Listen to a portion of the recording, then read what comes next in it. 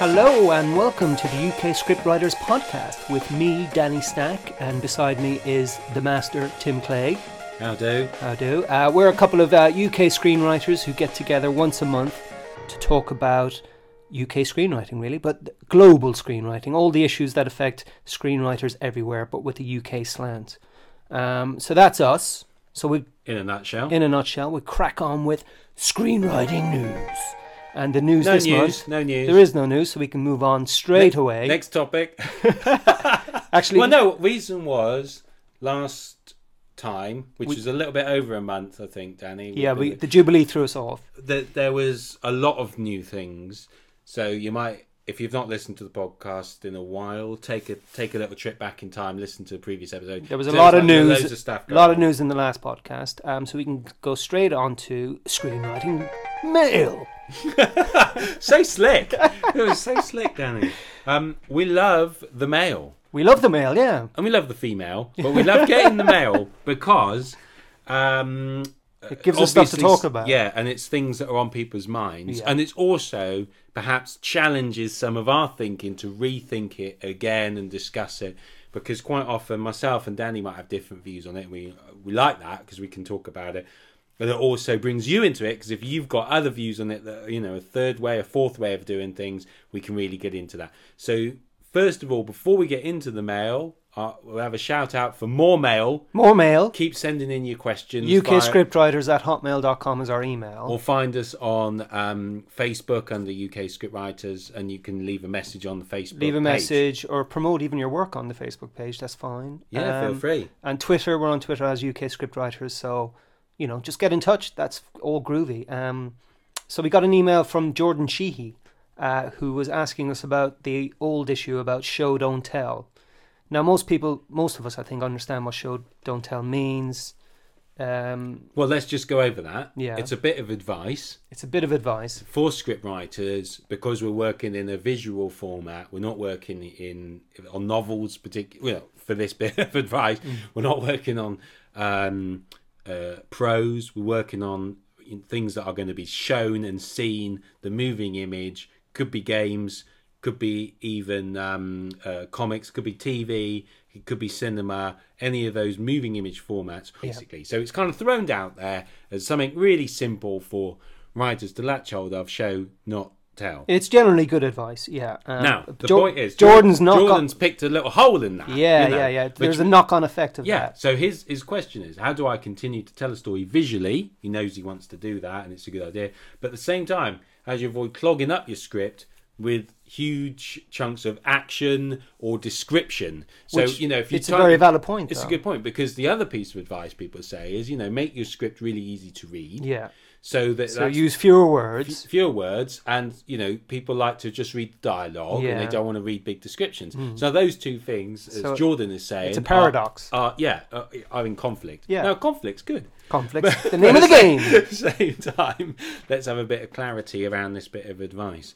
For me, to kick it off, although I'll be kind of finding my own way around what I mean by this, I don't always think, to tell you the truth, let's just start with show, not tell.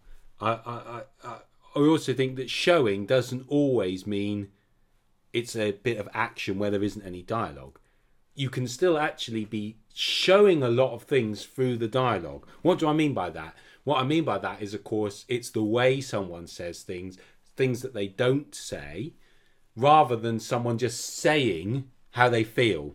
So, rather than saying, I feel upset with you, Danny, I might say something rude about you in the dialogue. So that's actually kind of a form of showing, not telling. So first of all, you can get your show in the dialogue. Yeah. Secondly, why have a big chunk of description, which is what Jordan's afraid of having, a big chunk of description? Why would you have that? It can be the small things that are put into normal actions. So it can be just one word or two words can actually make a big difference. And the third thing I'm thinking about is something we talked about in the last podcast that I've actually done since, so it's helped me, which is where we talked about putting small bits of action in the brackets of the dialogue. The parenticles, yeah. So you kind of say, slamming something down, next bit of dialogue. And you kind of sewing that that in there. So the dialogue might be talking about something very ordinary, could even be a bit of exposition or something, but your action therefore is a full stop in there. It's said, your action is aggressive to indicate that you're showing that aggression, not saying I'm aggressive. Yeah. I don't know. That was some random thoughts off the top of my head. Well, Danny. I think thoughts on that? What you're saying there is like combining it with the subtext of what's going on and breaking it up with some visual action rather than just letting the dialogue tell you everything that's going on. You're talking about combining it, aren't you? Like with a little bit of description, a little bit of dialogue, but the dialogue is also a bit of subtext that you can sneak in with the parentheticals or whatever. And all of those things combined, to me, are richer. Yeah. Yeah. And then there's the craft issue, I think, of writing large chunks of action. Because a lot of new screenwriters, I find, in the scripts that I read, say for the Red Planet Prize, if it's a novice screenwriter, they'll just have a large paragraph of action. And it might be perfectly valid action, but because it's all clumped together like that, it's like it's already slowing me down in terms of trying to work out things. I don't know if there might be something psychological in it in terms of just trying to process information in that kind of large chunk way. And I think as you get better as a screenwriter, you develop that keen sense of craft about, I only need to say this about this image. Yeah. And I only need to say this about this image. And I don't need to put it into this big long paragraph. I mean, I have a personal rule of just 2-line paragraphs. Yeah. Just 2 lines. Yeah. And the only exception to that rule is if one sentence goes over 3 lines, which happens every now and then. What you're saying, though, Danny, is almost that's a layout. Well, yeah, it's a layout thing. So you're saying instead of having one big, if you are faced with having to have an action sequence, no dialogue, it's just action. Could be physical action, as in an action film, but it could just be activity action. Then don't have that big mass of text. Let's just block that out. So it's almost like a beats of the action going down. Someone bursts into the room. Next line almost. Don't write the next sentence after. Yeah. They jump on top of the monkey and wrestle it. Next line. And kind of really break that down. So you can almost follow the action as it occurs. Yeah. Which is good anyway for you as a writer, because it's helping you think about the beats of the action, not getting merged into a mass of slightly confused overlapping action. You're breaking it down but also in a storytelling way, because I want to tease or entice you with every line of description that I'm using, so each one follows on to the next or keeps you reading, rather than we walk into the room and there's wallpaper of seagulls and there's and the chairs are leather but beaten, and you're well, that's art direction. I'm not interested in that unless it's some crucial it's a crucial thing. But if it gets but the trouble is, if you do it all the way through, your crucial points get lost in amongst the other stuff.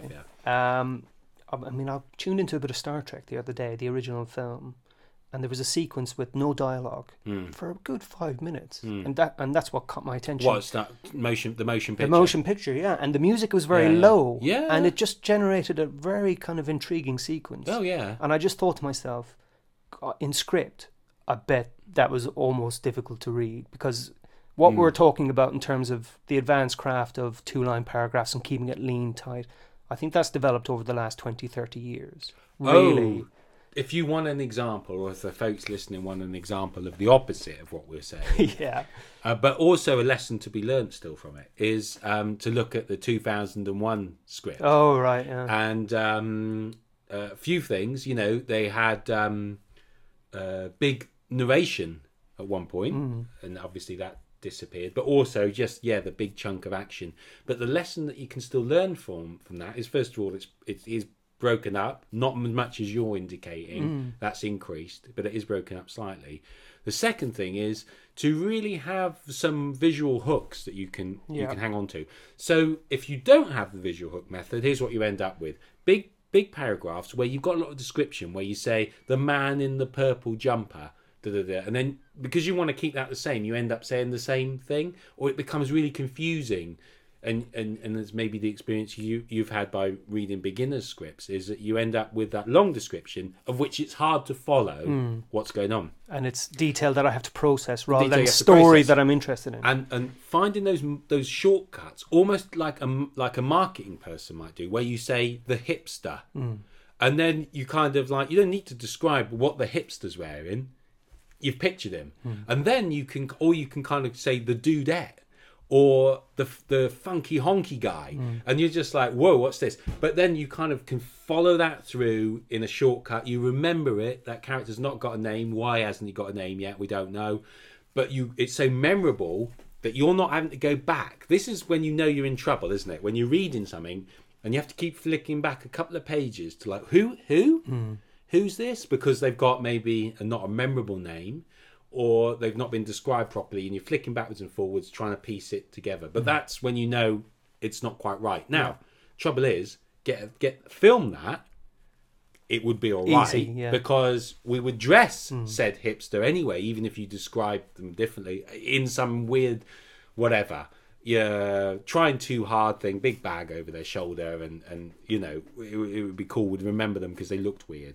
But we're trying to bring that forward into the script, so you go, this guy's going to look weird, so let's call him something weird, the weirdy beardy man, you know, and then you kind of go, yeah, I remember that now, and I think that helps cut down these long descriptions by putting those shortcuts in. Back to the leading that all the way back round. Well, this is what I would say to Jordan, is that as you develop as a screenwriter, you will develop that assured sense of screen description or visual shorthand, so that you don't get bogged down by a lot of unnecessary description or big chunks of action. And if you have big chunks of action, just space them out every 2 lines, break them up, but always think of story and is it interesting, and is it interesting to the reader. Get that right, get those short beat descriptions, visual things, get the dialogue slick and minimal, and you hand that to a director. They'll call you a visual writer. They go, this is a real filmic writer. Not they were worried. They thought they were going to get sort of a hack, and they go, no, this is like a director's writer, and the actors will say the same. A visual writer, and that's a good hook to have. So I think just those few simple things and finding your way. It does take a little bit of finding your way. You're right, Danny, but you find your way through those sort of things, and it really stands you in good stead as someone that knows the form, I think. Well, this is it. It's because show not tell is a good bit of advice. Well, yeah, and this is where the frustration comes with good readers as well, because sometimes you'll take all the care of craft of making sure you're showing and not telling, but because you've explained it in the fewest words possible, the reader isn't picking up on the information. They've just breezed past it, and that's. Hopefully you'll get a good reader, you might get a bad reader. It's like the bad version is when you get introduced to Jordan enters the room, he's recently retired and divorced, blah blah blah. It's just like, well, how am I to know that on screen? That's just information for the reader. Well, that's it. But if you're like Jordan wakes up, he's in a single bed in his house, and he looks over at a photograph of his wife, kind of thing. The reader's hopefully processing information, going, all right, well, he's either divorced or widowed, and something's happened. I don't think there's nothing you can do about the scenario that you've put forward, though, Danny. Like, if you've got a reader that can't pick that up, then I don't think there's anything you should be changing as a writer. No, not at all. But this is frustrating. It's just, but whatever. We work in an industry where it could be anyone, mate. You could be anyone. I mean, if you design a bit of equipment, but you've got someone that doesn't read the instructions, you try and make it as simple as possible. But what can you do? It happens to everyone. Everyone has these issues that you can never quite work out the other person what they're going to do. All you can do is do your best. As long as you're confident with the way you've told the story. And that's fine. Get it out there. Okay, I think that's... So I hope that answers your question, Jordan. We've got another email here. How much research is enough if you're doing historical events? Yeah, we've touched on research before, I think. This is an email from Alex Fermandel. I think it's Alex Fermandel. And we also have her name down as Alison, but I think she signs off her emails as Alex. Right. And she just emailed us about research and how much is enough for historical events. And I think we've said before that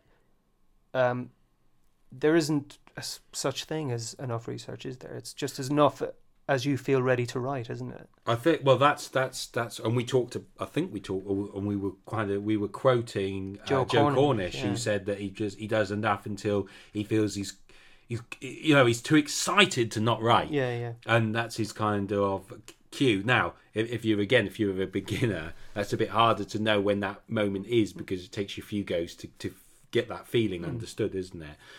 For me, I think the danger is at two ends of that. Obviously, danger in no research, a poor representation of those events that's not going to please people. It's going to upset a lot of people and just seem a bit lazy. The other way is that you kind of become too embedded with the total facts of something, and therefore perhaps aren't free enough to miss bits out that would maybe slow the story down for people that aren't as interested in it as you are, because we're in a mass market industry where we're trying to appeal and draw people into this subject matter. So we don't want to be in the nitty gritty of, what did the brass knob look like on the whatever, in the story. We want to get into the emotion of how those people felt doing that deed. So I think the dangers is at either end. To me, when I was doing a piece, a project that didn't get made but was historical, that I still can't talk about, I do about the process, which was set in America, for me, it was in looking at that historical figure and finding out as much as I could, which wasn't that much, as it turned out, that was unknown, because it was a long time ago. But looking at the era and looking at photos from that era, if there were any, looking at paintings from that era, that sort of thing helped more. Just as an inspiration. And I think that's what your research is about more than anything else, is inspiration, because you can find out things. I did another spec project, which was set in about 1350, and I was doing this it was a medieval western. I might have talked about it before. So it's the western genre, but medieval England. Same sort of lawless time. I thought I could move the genre, and I was inspired by the Seven Samurai, which was, of course, taking the western into the samurai era of Japan. So the research there was about what happened. What is the right time to set this in? And of course, then you started uncovering where you got the plague. That's going to be really cool as a visual thing to have in there. And it changed the job of the main character, because what had just happened in that period of time was that the Pope had put in the friars that were wandering, that could wander across the boundaries of parishes and so on. So they were a bit renegade. So I thought, well, that's cool. The main character could be one of these new kind of friars. And that all kind of worked for me, And, but how much research did you put into that? Or how much research did you know was enough for that period on the project? Well, I did. I tried to hit that middle ground. I didn't know anything about it at the start. I just knew I had that vision that I wanted to tell a story in that time. So I had to find out more about that time. With in a most open-minded way. So I wasn't trying to research to solve script issues. I was initially just trying to find out cool things that happened in that era. I would say, do as much research as it takes that until you feel confident and ready to crack on with the script and kind of put the research aside. Yeah, sorry, Danny. The other thing is, though, you don't have to be an expert in that field. Not at all. You just need enough for what you need. And I think because it's all right to get other people to help you on the detail. Yeah. So I think when you've got your first draft done, it's fine to send that to an expert who might give you additional insights. And I've done that as well. I mean, for historic stuff, you need that sense of authenticity or credibility. That's going to feed into the setting, it's going to feed into the tone, and it's going to feed into the characters, the way they speak and how they behave. But there's hardly any real true, let's just admit this, right? And that, or if people don't know this, inform them. But there's not really any historically accurate films, because people's whole culture and outlook on life was different. So there wouldn't be, we take a modern story normally and set it in the past. We look at historical events and we look at them through modern eyes and tell a story from modern eyes about the past. If we truly were to have, an historically accurate thing, we'd have to change the whole basis of what an interesting story was. We'd have to actually literally adapt Chaucer or something, which would be almost impenetrable then for a modern audience. People are the same. Fundamentally, we still have the same hopes and dreams and so on. But society was so different that, like, the kind of the lone hero, no such thing. You were born in that place, that position in life, and you lived in that position of life, And all the stories of the past are normally written after.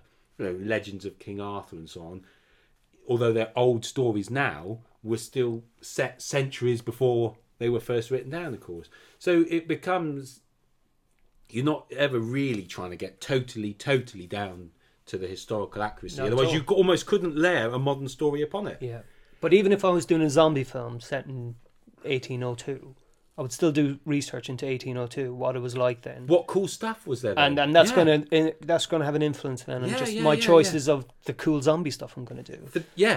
Because so you've just said that to me, so I'm thinking, right, zombies on a steam train. So then, were there steam trains? And I've got my were they quite wrong, invented wrong? Yeah. So if there wasn't, what was there instead, and so on? Or you get the idea. Yeah. You've got to know that sort of stuff, haven't you? And again, just go back to my overriding advice, which is, of course, if you discover that the things that you thought were interesting are wrong, you shift. I think you shift the story a little bit to take advantage of the historical things that you find. Why? Why not? Let's be brave. Yeah.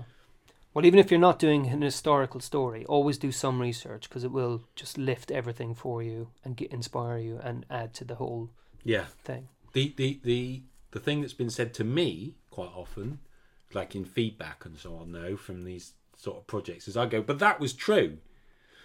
And people go, yeah, it might be true, but it's not believable. So, there's that still in you to face, which is the fact that you can do your research, but of course, it's still got to be cool story.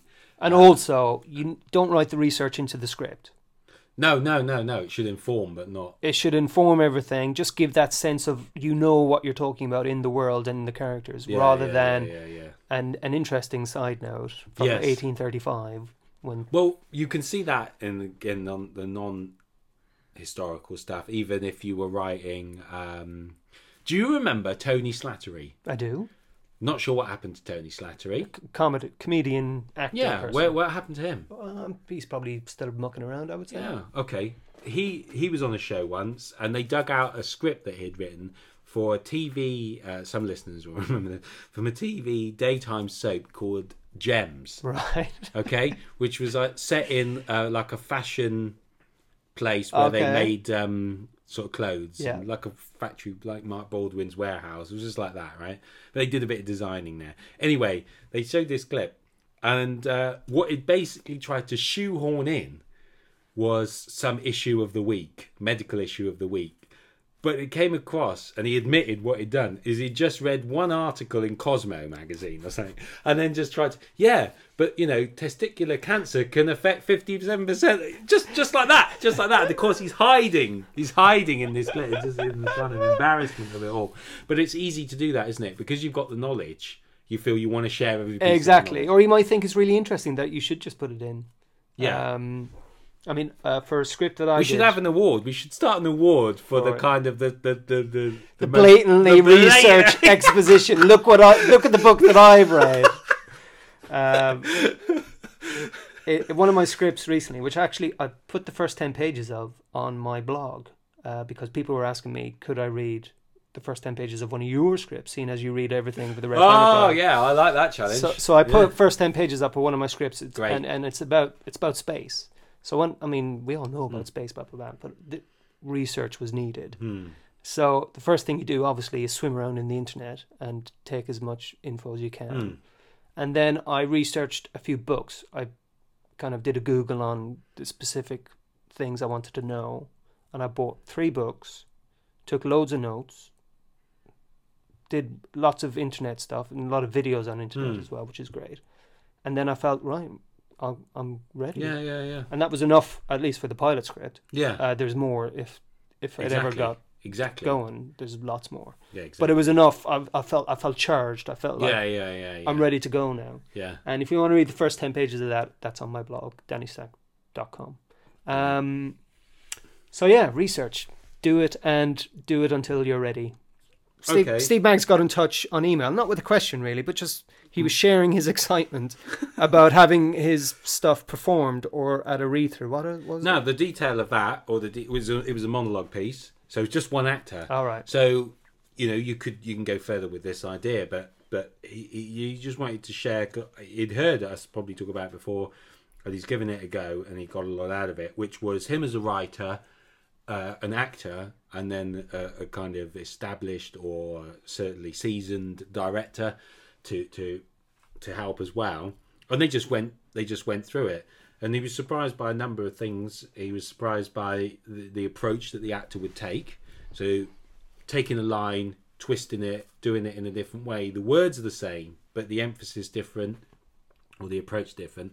The second thing he was surprised about was the collaborative nature of working together, which is, what do you think? They're saying to Steve, and Steve's saying what he felt, and the actor's saying, why don't I try this? Or the director saying, why did you write this? What does it mean? What does it mean? And so there's sort of real three-way conversation. Now, perhaps like to you and me, that's been through writing and directing and other people direct our work, and also we've both directed other people's work, that would all seem sort of natural and common sense to those. But obviously Steve first gave through it. It was a real eye-opener. And his email was just, he wanted to pass on to other listeners the kind of the amount that he got from that was much, much higher than what he was even thinking he'd get out of it. He thought he might make a couple of notes. But in fact, it was an inspirational journey for him to actually get into the detail of the words, try it out different ways, be inspired by the different ways it could be done. And what a fantastic story. So I know we've said it before, but it's worth doing. For even if you've got no ambition to be a director. Yeah. But Steve's just throwing his weight behind that advice as well. Well, this is it. I mean, reading a script is just one dimension, isn't it? But seeing it performed is three-dimensional, multi-dimensional even. So it just kind of opens your eyes to everything that's what might be working. Yeah. And even, as we were just saying off mic, you thinking, oh, it all worked perfectly. Yeah. When really, yeah, it's like somebody next to you would be like, ooh, a lot of work to be done there. Yeah. I like the questions though, you see, because you get questions asked of you for which you might not have the answer. Why, if actor says, because the actor's thinking about it from the character's point of view. So they're not thinking about it from the story point of view. Why am I doing this now? Exactly. Why am I saying this now? And of course, we just want to say, well, because you've got to get there by page 7, which is not an answer for an actor, because they want to. Oh, sometimes they've got to live with that. But of course, they want to go. Well, yeah, but if I could just have a reason, of course, we can fix that real simple. And then the audience might be thinking those questions as well.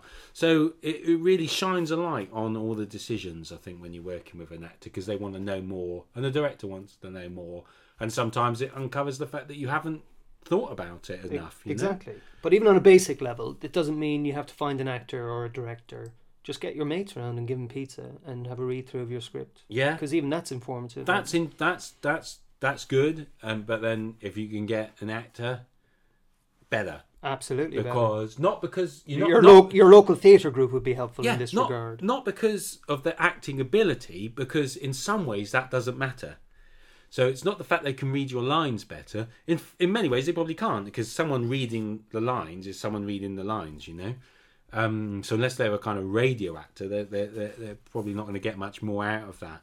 But it's those questions where they've had the experience to think about character, motivation of character, and so on. They're bringing that with them. Whereas your mates will read it out, and you might spot some stuff, but you that fresh pair of acting eyes is worth a lot. And you're right, kind of local shout out, local theatre groups, Facebook groups, Especially if it's it's so easy now to put a call out, isn't it? Yeah, but if it's a minimal script, like like one person thing, or a short script of just two people chatting in a room, just get to it. Yeah, oh, for sure.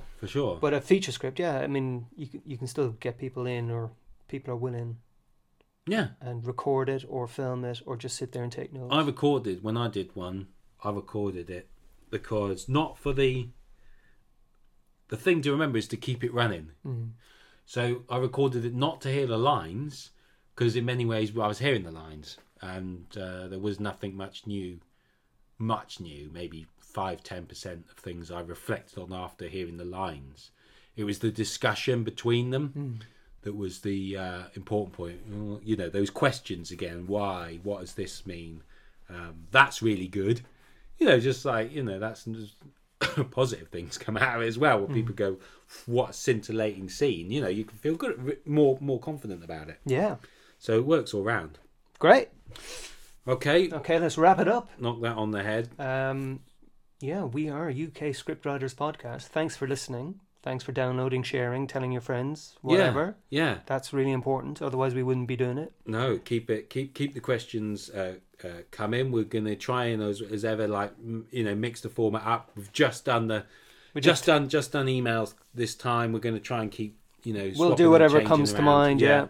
And share screenwriting news and all the rest of it. So ukscriptwriters@hotmail.com is email. We're on Twitter and Facebook, UK Scriptwriters. And we've got our individual blogs. Let's just end, actually, Danny. We haven't done it for a bit. What are you working on? I'm working on a new kids show, hopefully a new kids show. Great. And doing a few bits of script reading, and that's it really. It's a bit quiet. Cool. I've been doing some corporate stuff. I've been doing some. I was helping out with a music video, shooting a music video the other day, which was kind of cool. Not normally my thing. And working on my own feature, of course. Yes. It's still coming along. You're in full pre-production now. Sort of full pre-production. Locations is the thing at the minute. That's about enough for anyone, isn't it? Cool. So tell us what you're doing, and on the Facebook or Twitter or whatever. Yeah, exactly. All right, cool. Thanks for listening. All right, see you next time. Yeah, cheers. Bye.